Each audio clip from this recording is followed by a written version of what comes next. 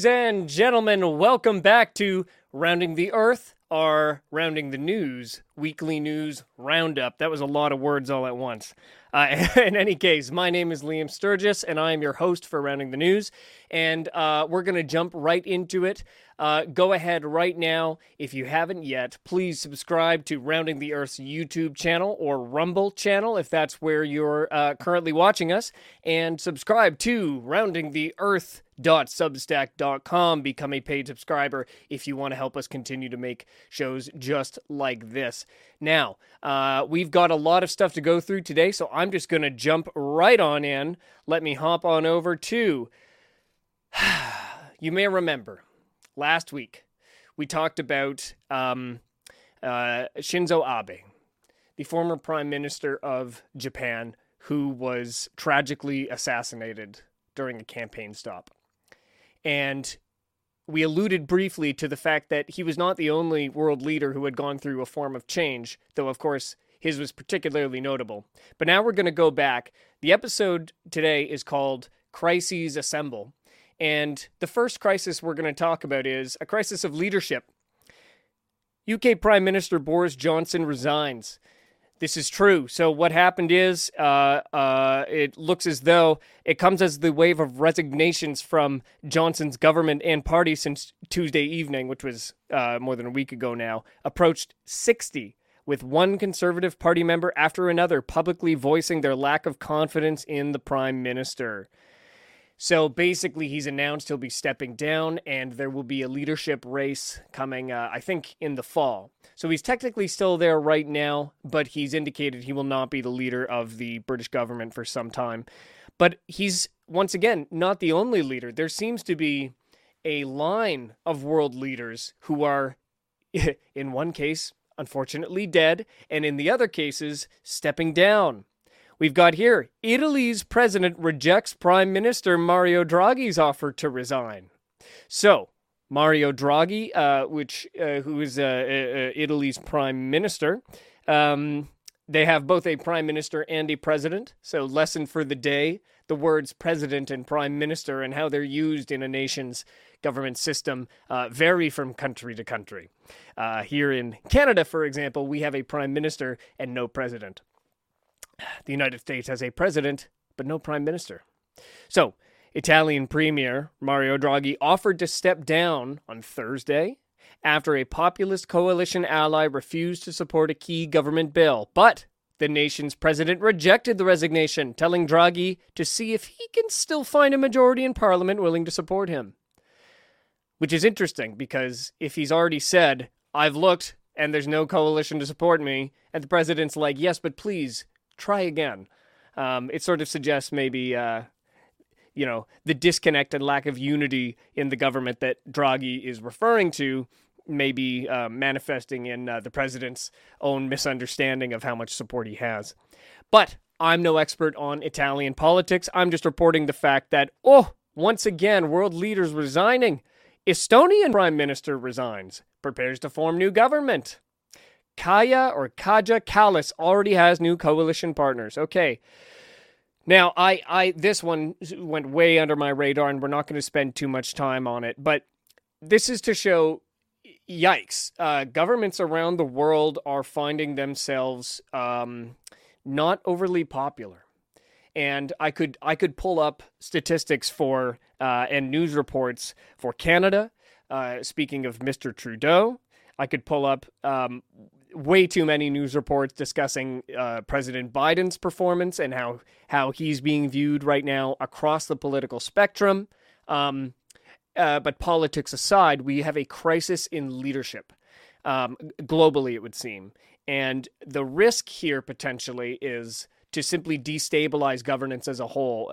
If you have a single government leader step down, then you have, you have the rest of the world to look to for temporary leadership. But just hypothetically, if all of the major world powers, if the entirety of Europe or several major European nations, as well as the Americas, are all in a political crisis at the same time, in combination with the Russia and Ukraine situation, and with China's own internal problems, These are major superpowers, major governments that are under stress.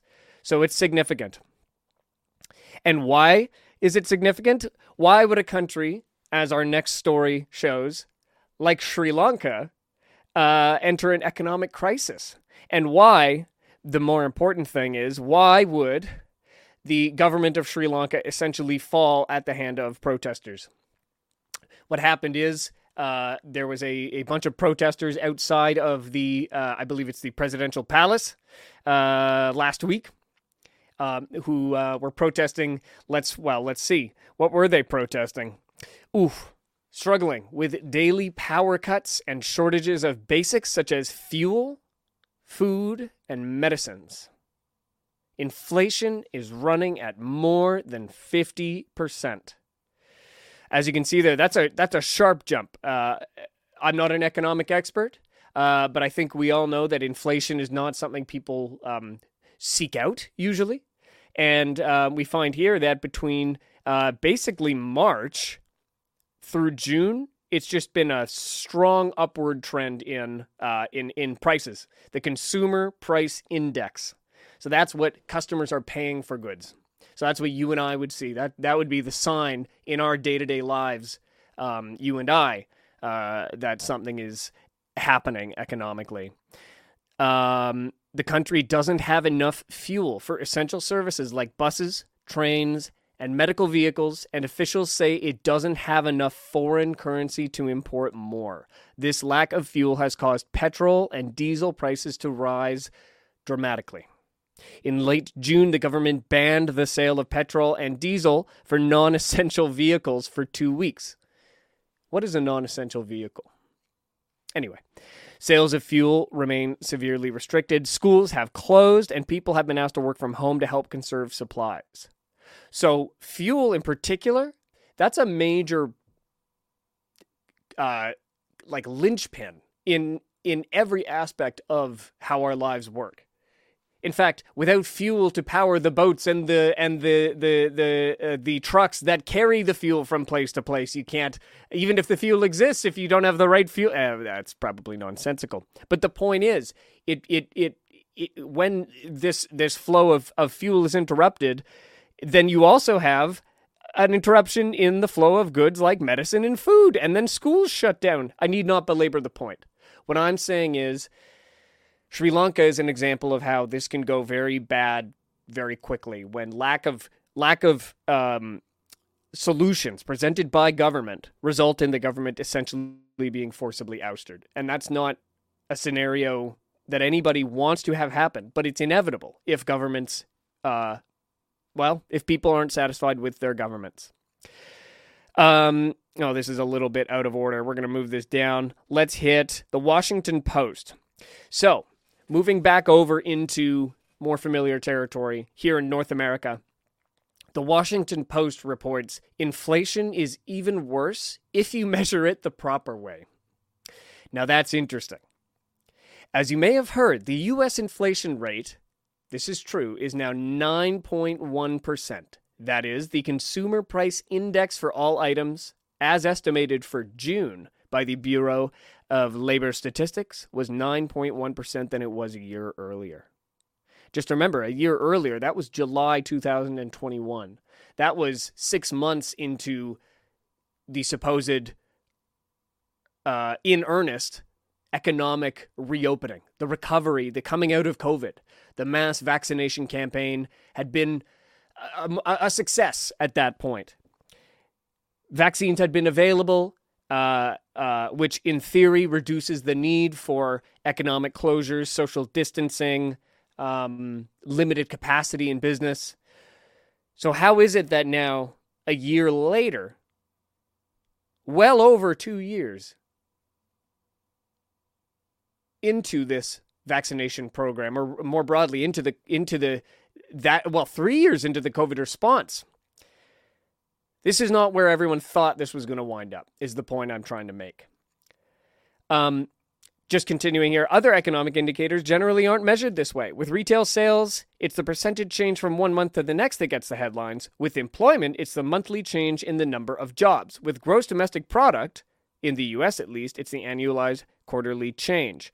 Anyway, go look through here. The Washington Post article, it gives a fairly a decent overview, I think, of how basically introducing the concept that inflation alone, measured the way we tend to hear it, this 9.1%, isn't the be all end all, and likely is a very mild representation of the true economic woes underpinning everything. Here's an example. Producer prices jump 11.3% in June. Another sign that inflation is hot. It's not just consumers who are feeling the pinch from rising inflation. Businesses are getting squeezed as well, as wholesale prices surged more than expected in June. Now, I pose the question, more than expected by who? Because all I know is I've certainly had conversations with more than a few people who definitely expected this. So I wonder what leads to such a institutional surprise when more independent thinkers seem to have a better idea of what's coming.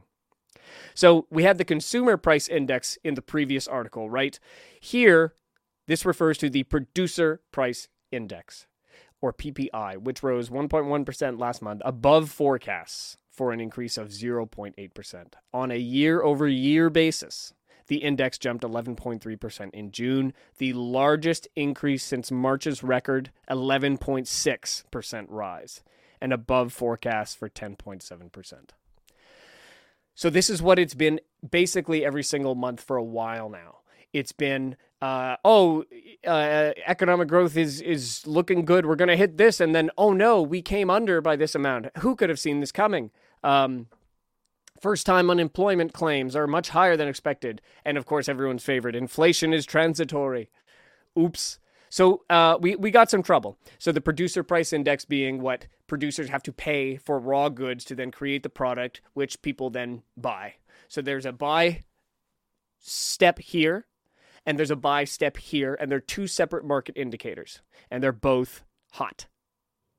All right. But now moving into alternative economical thinking. So, we often hear about gold as being, we have the gold standard that unfortunately went away, but referring now to the idea that gold is a store of value, precious metals, these are real, these are real, that's money, that's real assets, whereas the dollar is sort of a representation of a hypothetical value that now is sort of disappearing. So then, with gold, in the modern time, we also talk about cryptocurrency, more specifically, the one that underpins it all, Bitcoin. So this article is from FX Street, headline, 2 Bitcoin price prediction polls, same outcome, $10,000 Bitcoin is coming.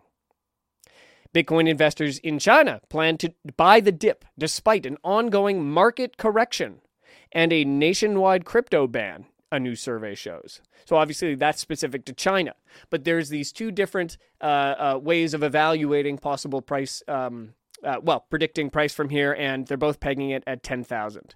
Now, next week, on Tuesday, we are having a roundtable where we're going to specifically be discussing Bitcoin, including with one of the core developers of Bitcoin. Now, I don't know what that means. It sounds pretty cool to me, and this gentleman, whose name I don't have in front of me right now, but I will post that in the description, sounds like he'll be able to answer the questions I still have about Bitcoin. But just keeping an eye there. And then, referring, of course, to the Rounding the Earth newsletter, Bitcoin is something that Matthew does write about quite a bit. And I did not know this, but he recently expanded his Bitcoin education chat group, where he plans to write more about Bitcoin. Now, in this article, he doesn't focus on a price prediction so much. He tries to, or succeeds at, explaining a bit deeper what the actual concept of Bitcoin being an alternative economic system means. And again, this is very novel to me.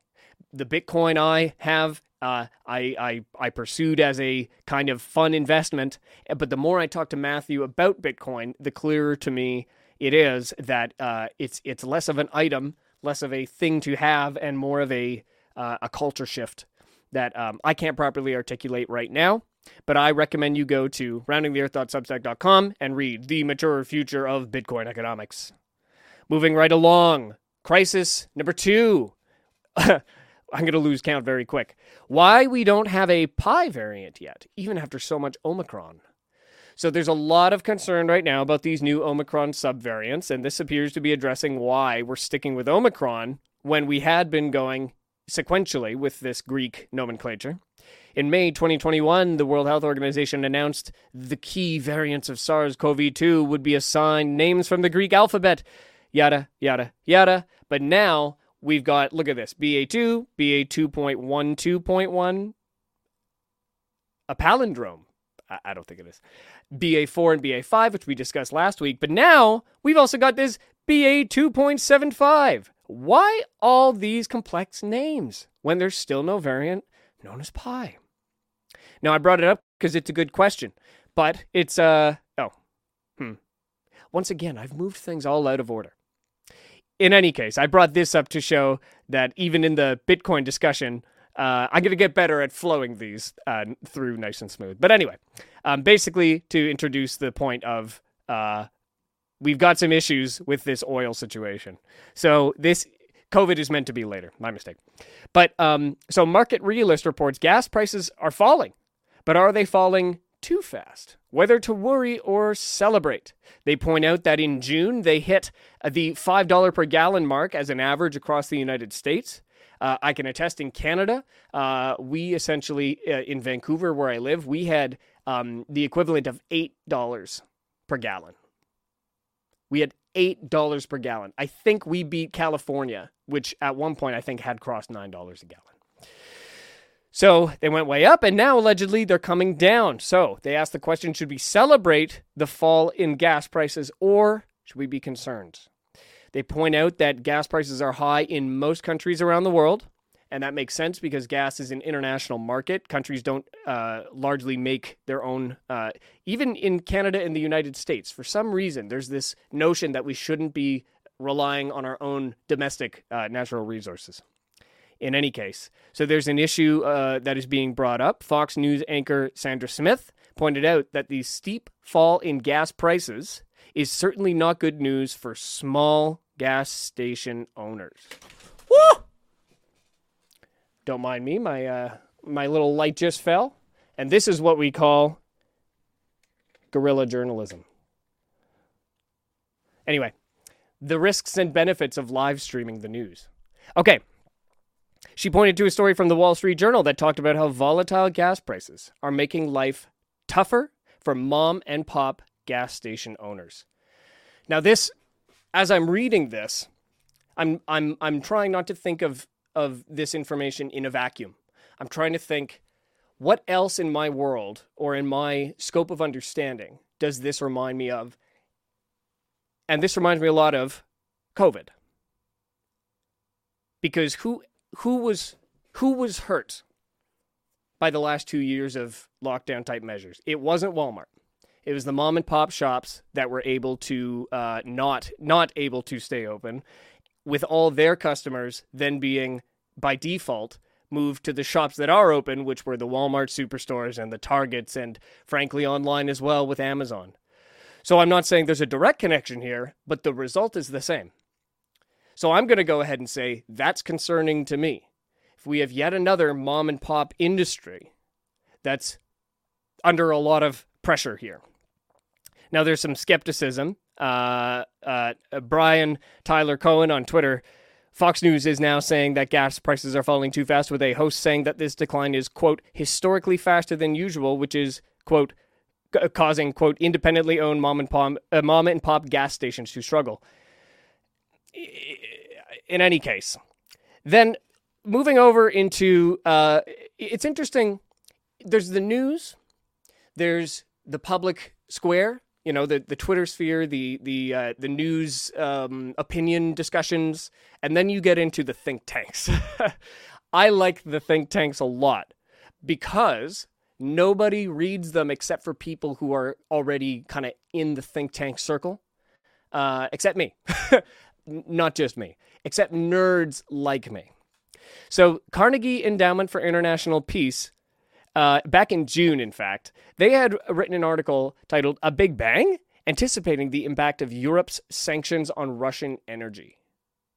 Now, I brought this up as a reminder that the news we're getting on a bunch of issues, but specifically on oil, is heavily biased in a way that seems to want to paint the governments of the United States, Canada, the majority of Europe, the Western world, as being guilt-free. This isn't their issue.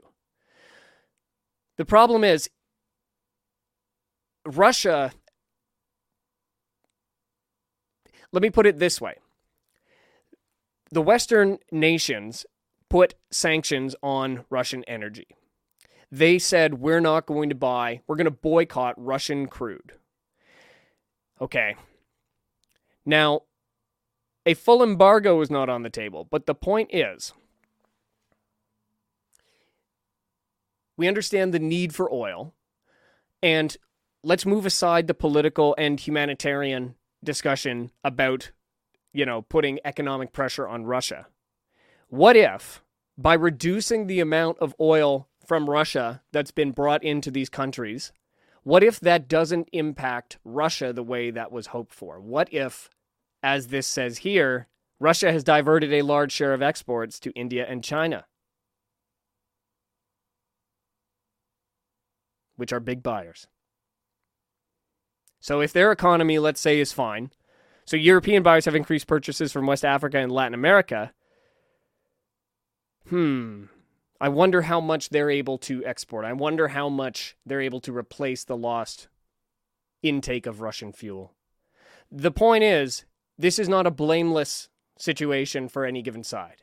This is a multipolar, a conflict that has decision-making on both sides, resulting in the consequences that each side is now trying to blame the other for, okay? Into foreign policy. Europe's tiny steps won't solve its energy emergency. The bad policies that created the crisis are still in place. This is from 2 days ago. The European Union and its 27 member states have invested more money, effort, and political capital in energy policy than any other region in the world. Until this year, Europe was admired globally as the gold standard for energy and climate policy, and they specifically mentioned Germany leading the pack there. But now we have a problem because Germany, in fact, is the country that is starting to feel the most pressure. And there's talk of rationing, energy rationing. And I don't want to speculate because I don't have it pulled up. But the message from this last couple articles is a reminder that the messaging coming from one's own domestic government isn't likely to take responsibility for actions that they've taken that then subsequently harm their own people. I suppose I'll leave that there for now. But now we move in to this interesting American military news item, because we are talking about a context of war. Russia did invade Ukraine. There is active armed conflict there. And despite NATO, the North Atlantic Treaty Organization, not directly engaging, because that would result in World War, they certainly are engaged indirectly. And I managed to be born after the Cold War had essentially ended. So I've never had a fear of nuclear weapons, really. Well, there was a brief period in 2018 where I thought North Korea might be coming to get us. But regardless, Russia activates doomsday submarine armed with nuke torpedoes. Okay. An advanced doomsday submarine capable of launching massive nuclear torpedoes entered service with the Russian Navy on Friday. So that was 1 week ago. The move comes after Russian figures have made repeated threats of nuclear war to opponents of Russia's war in Ukraine. Now, I'm not interested in fear-mongering, so I'm not going to dwell on this. But I do bring it up to introduce the following.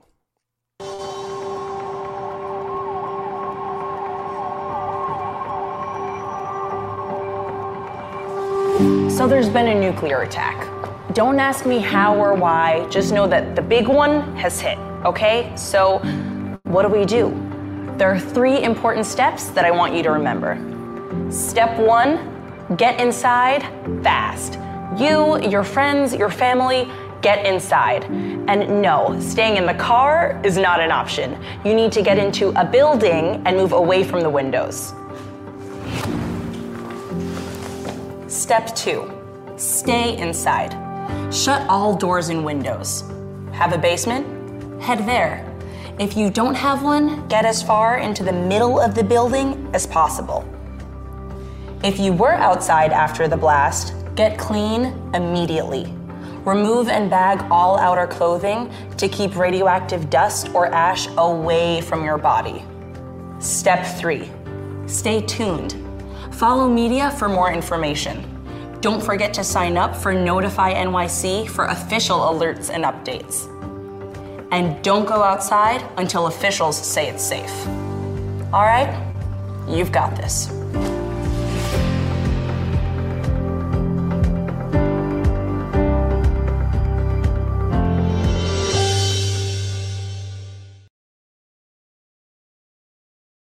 So needless to say, that has left some folks feeling rather concerned and confused. Alarmed would probably be a good word. Now, the official word is that it's just a tool in the toolkit for the modern day. There's no specific threat. But I have heard people point out, it's interesting that the advice in this nuclear context, a bomb has just gone off, presumably nearby. The advice is get inside and stay inside and have a shower. Leave your comments on that down below.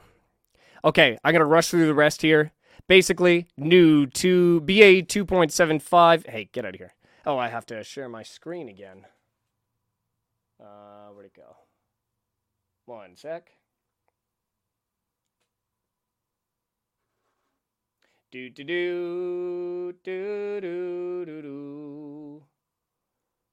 Come on now.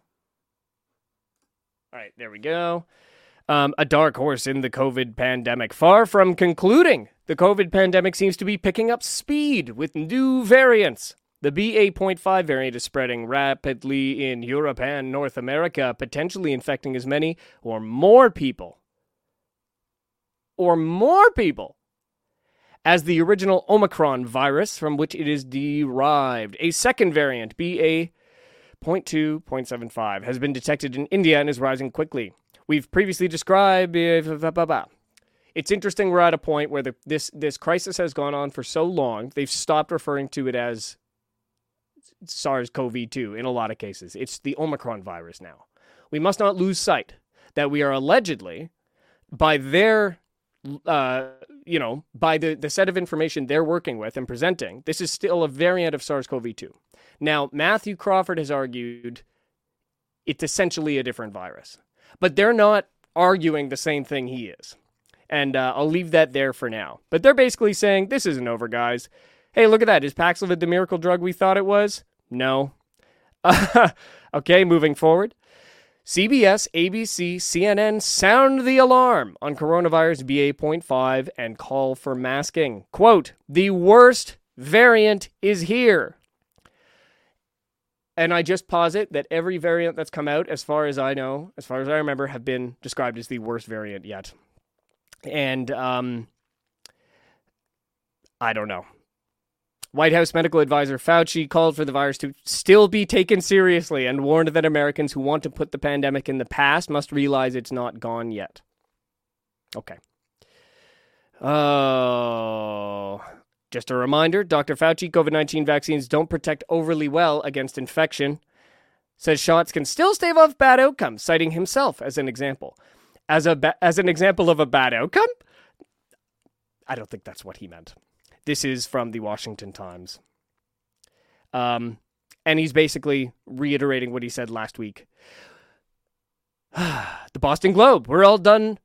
We're all tired of COVID, but it's not done with us. Omicron subvariants are surging, yet the masks are largely off, and public officials are unwilling to reimpose restrictions.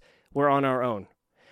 I'll just leave this article with a thought of or a question. A question for the audience. This presumes, this heavily implies that masks and restrictions of various kinds worked. Did they? Leave your comments down below. They refer in this article, interestingly, to a recent Columbia study, which gives reason for alarm. The BA4 and BA5 Omicron subvariants that have surged to become the dominant strains are finding their way around vaccinations and immunities from previous infections. Okay, so I thought that was interesting. I want to see this study. This study, interestingly enough, this is on Nature. Okay, antibody evasion by SARS-CoV-2 Omicron subvariants BA2.12.1, BA4, and BA5. I saw this almost immediately. We are providing an unedited version of this manuscript to give early access to its findings. Before final publication, the manuscript will undergo further editing. Please note, there may be errors present which affect the content, and all legal disclaimers apply. In other words, we would call this a preprint, usually. And usually, in the news reporting, it would refer to it as a recent preprint study which has not yet undergone peer review. And then you know to put that filter over your thinking as you read it. It's just a lens. It's a way of framing your interpretation, your initial reading of the material. And it matters. But they don't say that here. They refer to it as a recent study from Columbia University. So, here's the lesson for today. If you take one thing from today, there's a lot of us, like me, who are lay people, who are not educated specifically in science or in a field that generally involves scientific or academic publications such as these. I've had to learn myself in my work with the Canadian COVID Care Alliance to identify where I need to go within the framework of a study like this to evaluate where it's at, who paid for it, how likely is this to be credible, how literally should I take it? So this is thing number one, is this a preprint or is this published, peer-reviewed? And even then, the published and peer-reviewed thing is not a be-all, end-all, but it's an important thing to understand. So then I'm like, okay, oops, that's not it. So I open up and I find, when it loads, this beautiful PDF.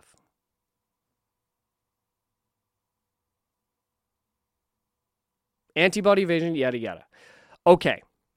It's an accelerated article preview. I'm just going to jump right to the bottom. I thought it would be interesting to find out who funds this bad boy, who paid for this study, which is not yet published. Well, technically it is. There is a page hidden near the bottom.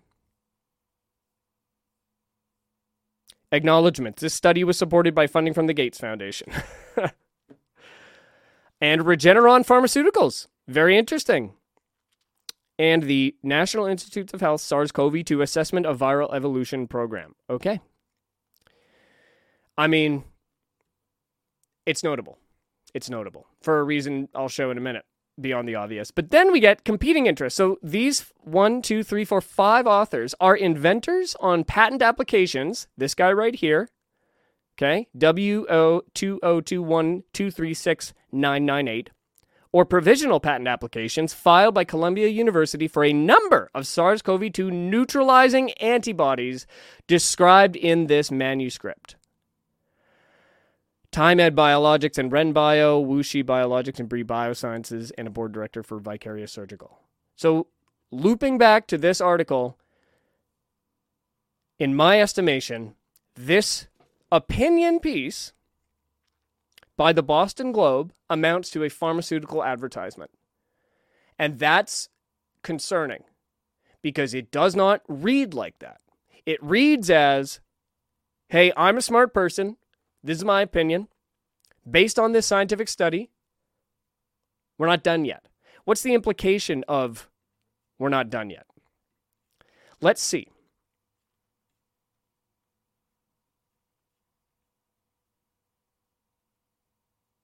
Well, it appears to be mostly a matter of putting masks back on.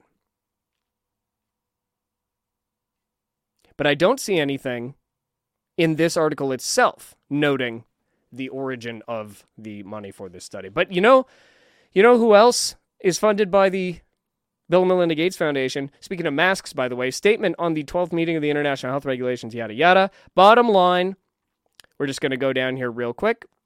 There's some recommendations. Strengthen national response to COVID pandemic by updating plans, yada, yada. Okay, address risk communications and community engagement challenges and the need to address divergent perceptions in risk between scientific communities, political leaders, and the general public.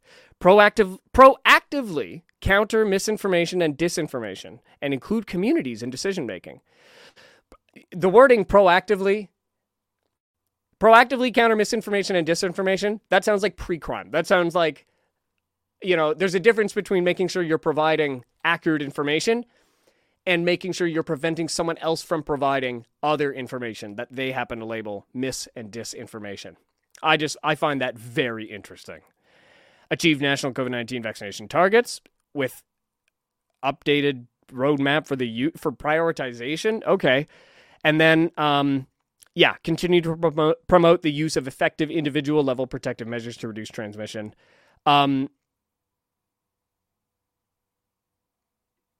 So, just as a reminder, the funding behind a lot of these things seems to come, as we alluded to in our very first roundtable with Dr. Jessica Rose and Chris Masterjohn. There are some names that keep popping up. The Gates Foundation is a tremendous contributor, which is to say they got a hand in the pot over here. They got a hand in the pot over who? And it's vital to put that, once again, filter in front of our, as we're bringing the information into our little noggins.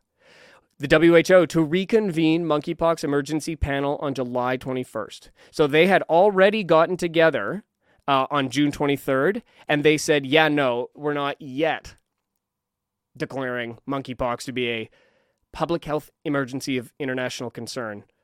I'll have you sound out that word just because it's kind of funny. But they said it wasn't ready, but now they're coming back because, oops, it might be now. I mean, there's so much to go through, and I'll just rush through these. People took issue with Dr. Kieran Moore of Ontario, the public health officer of Ontario, saying that 1 in 5,000 young people develop myocarditis after the shot. They're basically like, no way, it's much, much lower than that. It's like, let's see, where are the numbers? 1 in 16,000. And those are just reports. They're not even all real. And then in a reply to the tweet from that journalist, another journalist up here in Canada, Anthony Fury, replies, Public Health Ontario actually disclosed in a more in-depth report that the adverse event following immunization, one that Richard is citing, as of last November, there had been 400 people sent to the ER for vaccine-related heart issues, and 20 of them were placed in the ICU. That was 9 months ago. So it's an outdated set of data. And,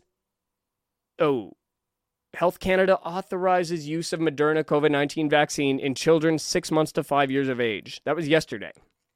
Moderna's Spikevax. They're giving it to kids 6 months old. On what data? Refer to last week. And here's a reminder that this very same product was recommended against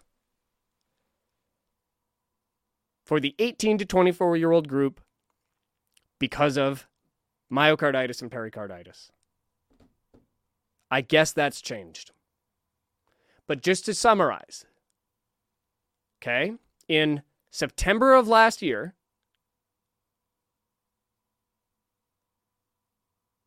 Ontario says this is too dangerous. Please use Pfizer instead. Okay? It's now July 15, and yesterday, that same product is now being given to babies as young as 6 months old.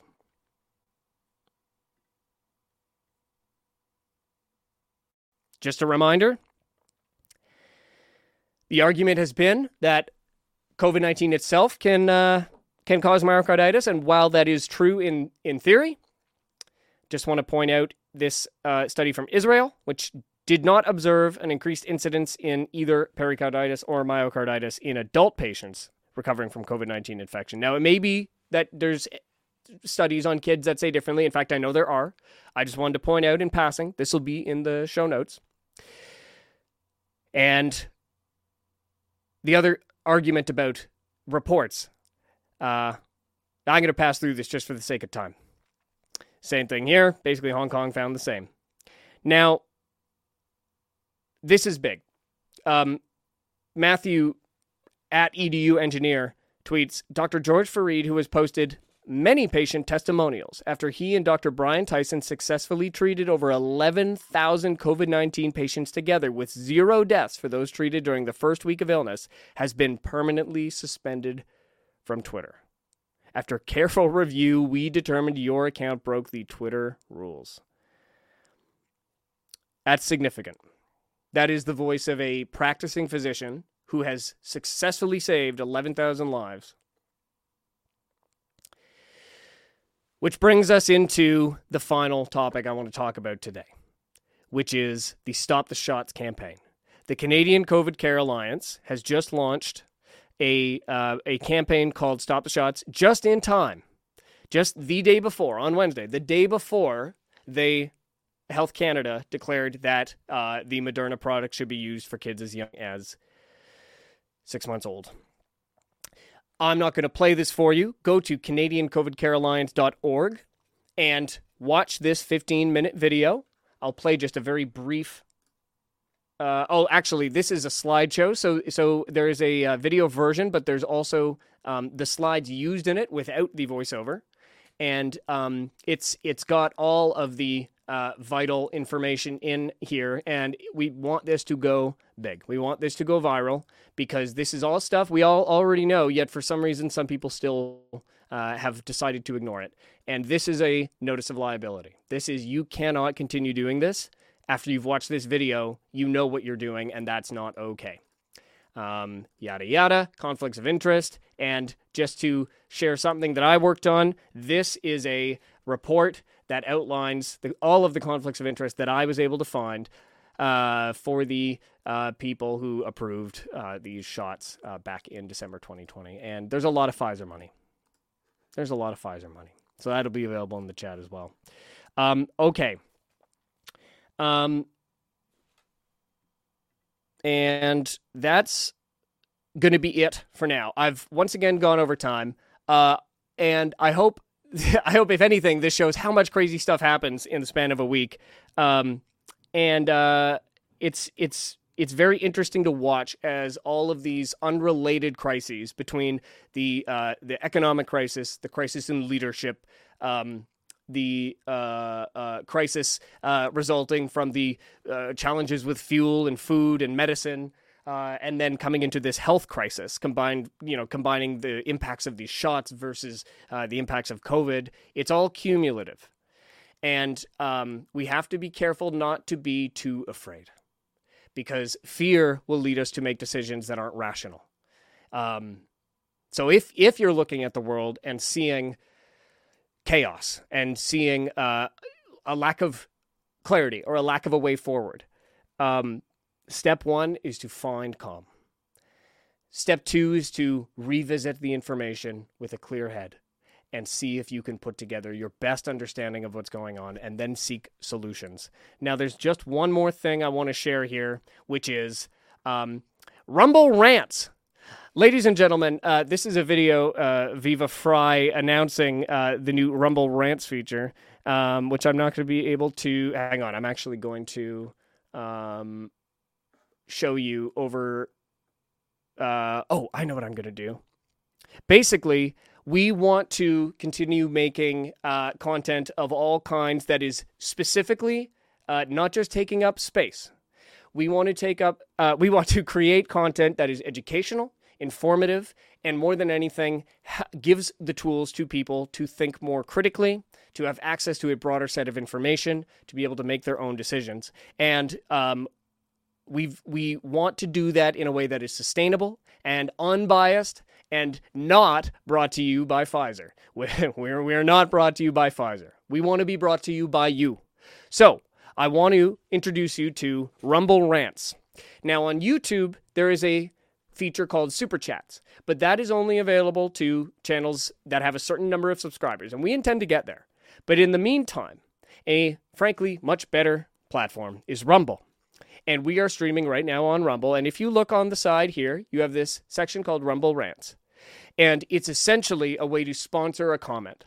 And as we've done in the roundtables, we want to engage with you both during the show and after the show. So you can come in here, you can write your comment, and you can, if you'd like, add a dollar amount to contribute to the show. If you can afford to do that, if you're in a position to do so, please support the show. Send us a Rumble rant, and we will bring it up. I think we can bring it up on screen. And we'll find every way possible to show our thanks. But the primary way we're going to do that is continue to make content like this. Ladies and gentlemen, let's wrap that up for now. Once again, this has gone longer than I anticipated. Thank you for participating in this weekly news roundup with me. Go to www.roundingtheearth.substack.com, become a paid member as another way to support the show. And we will see you on Tuesday for a roundtable on the topic of Bitcoin.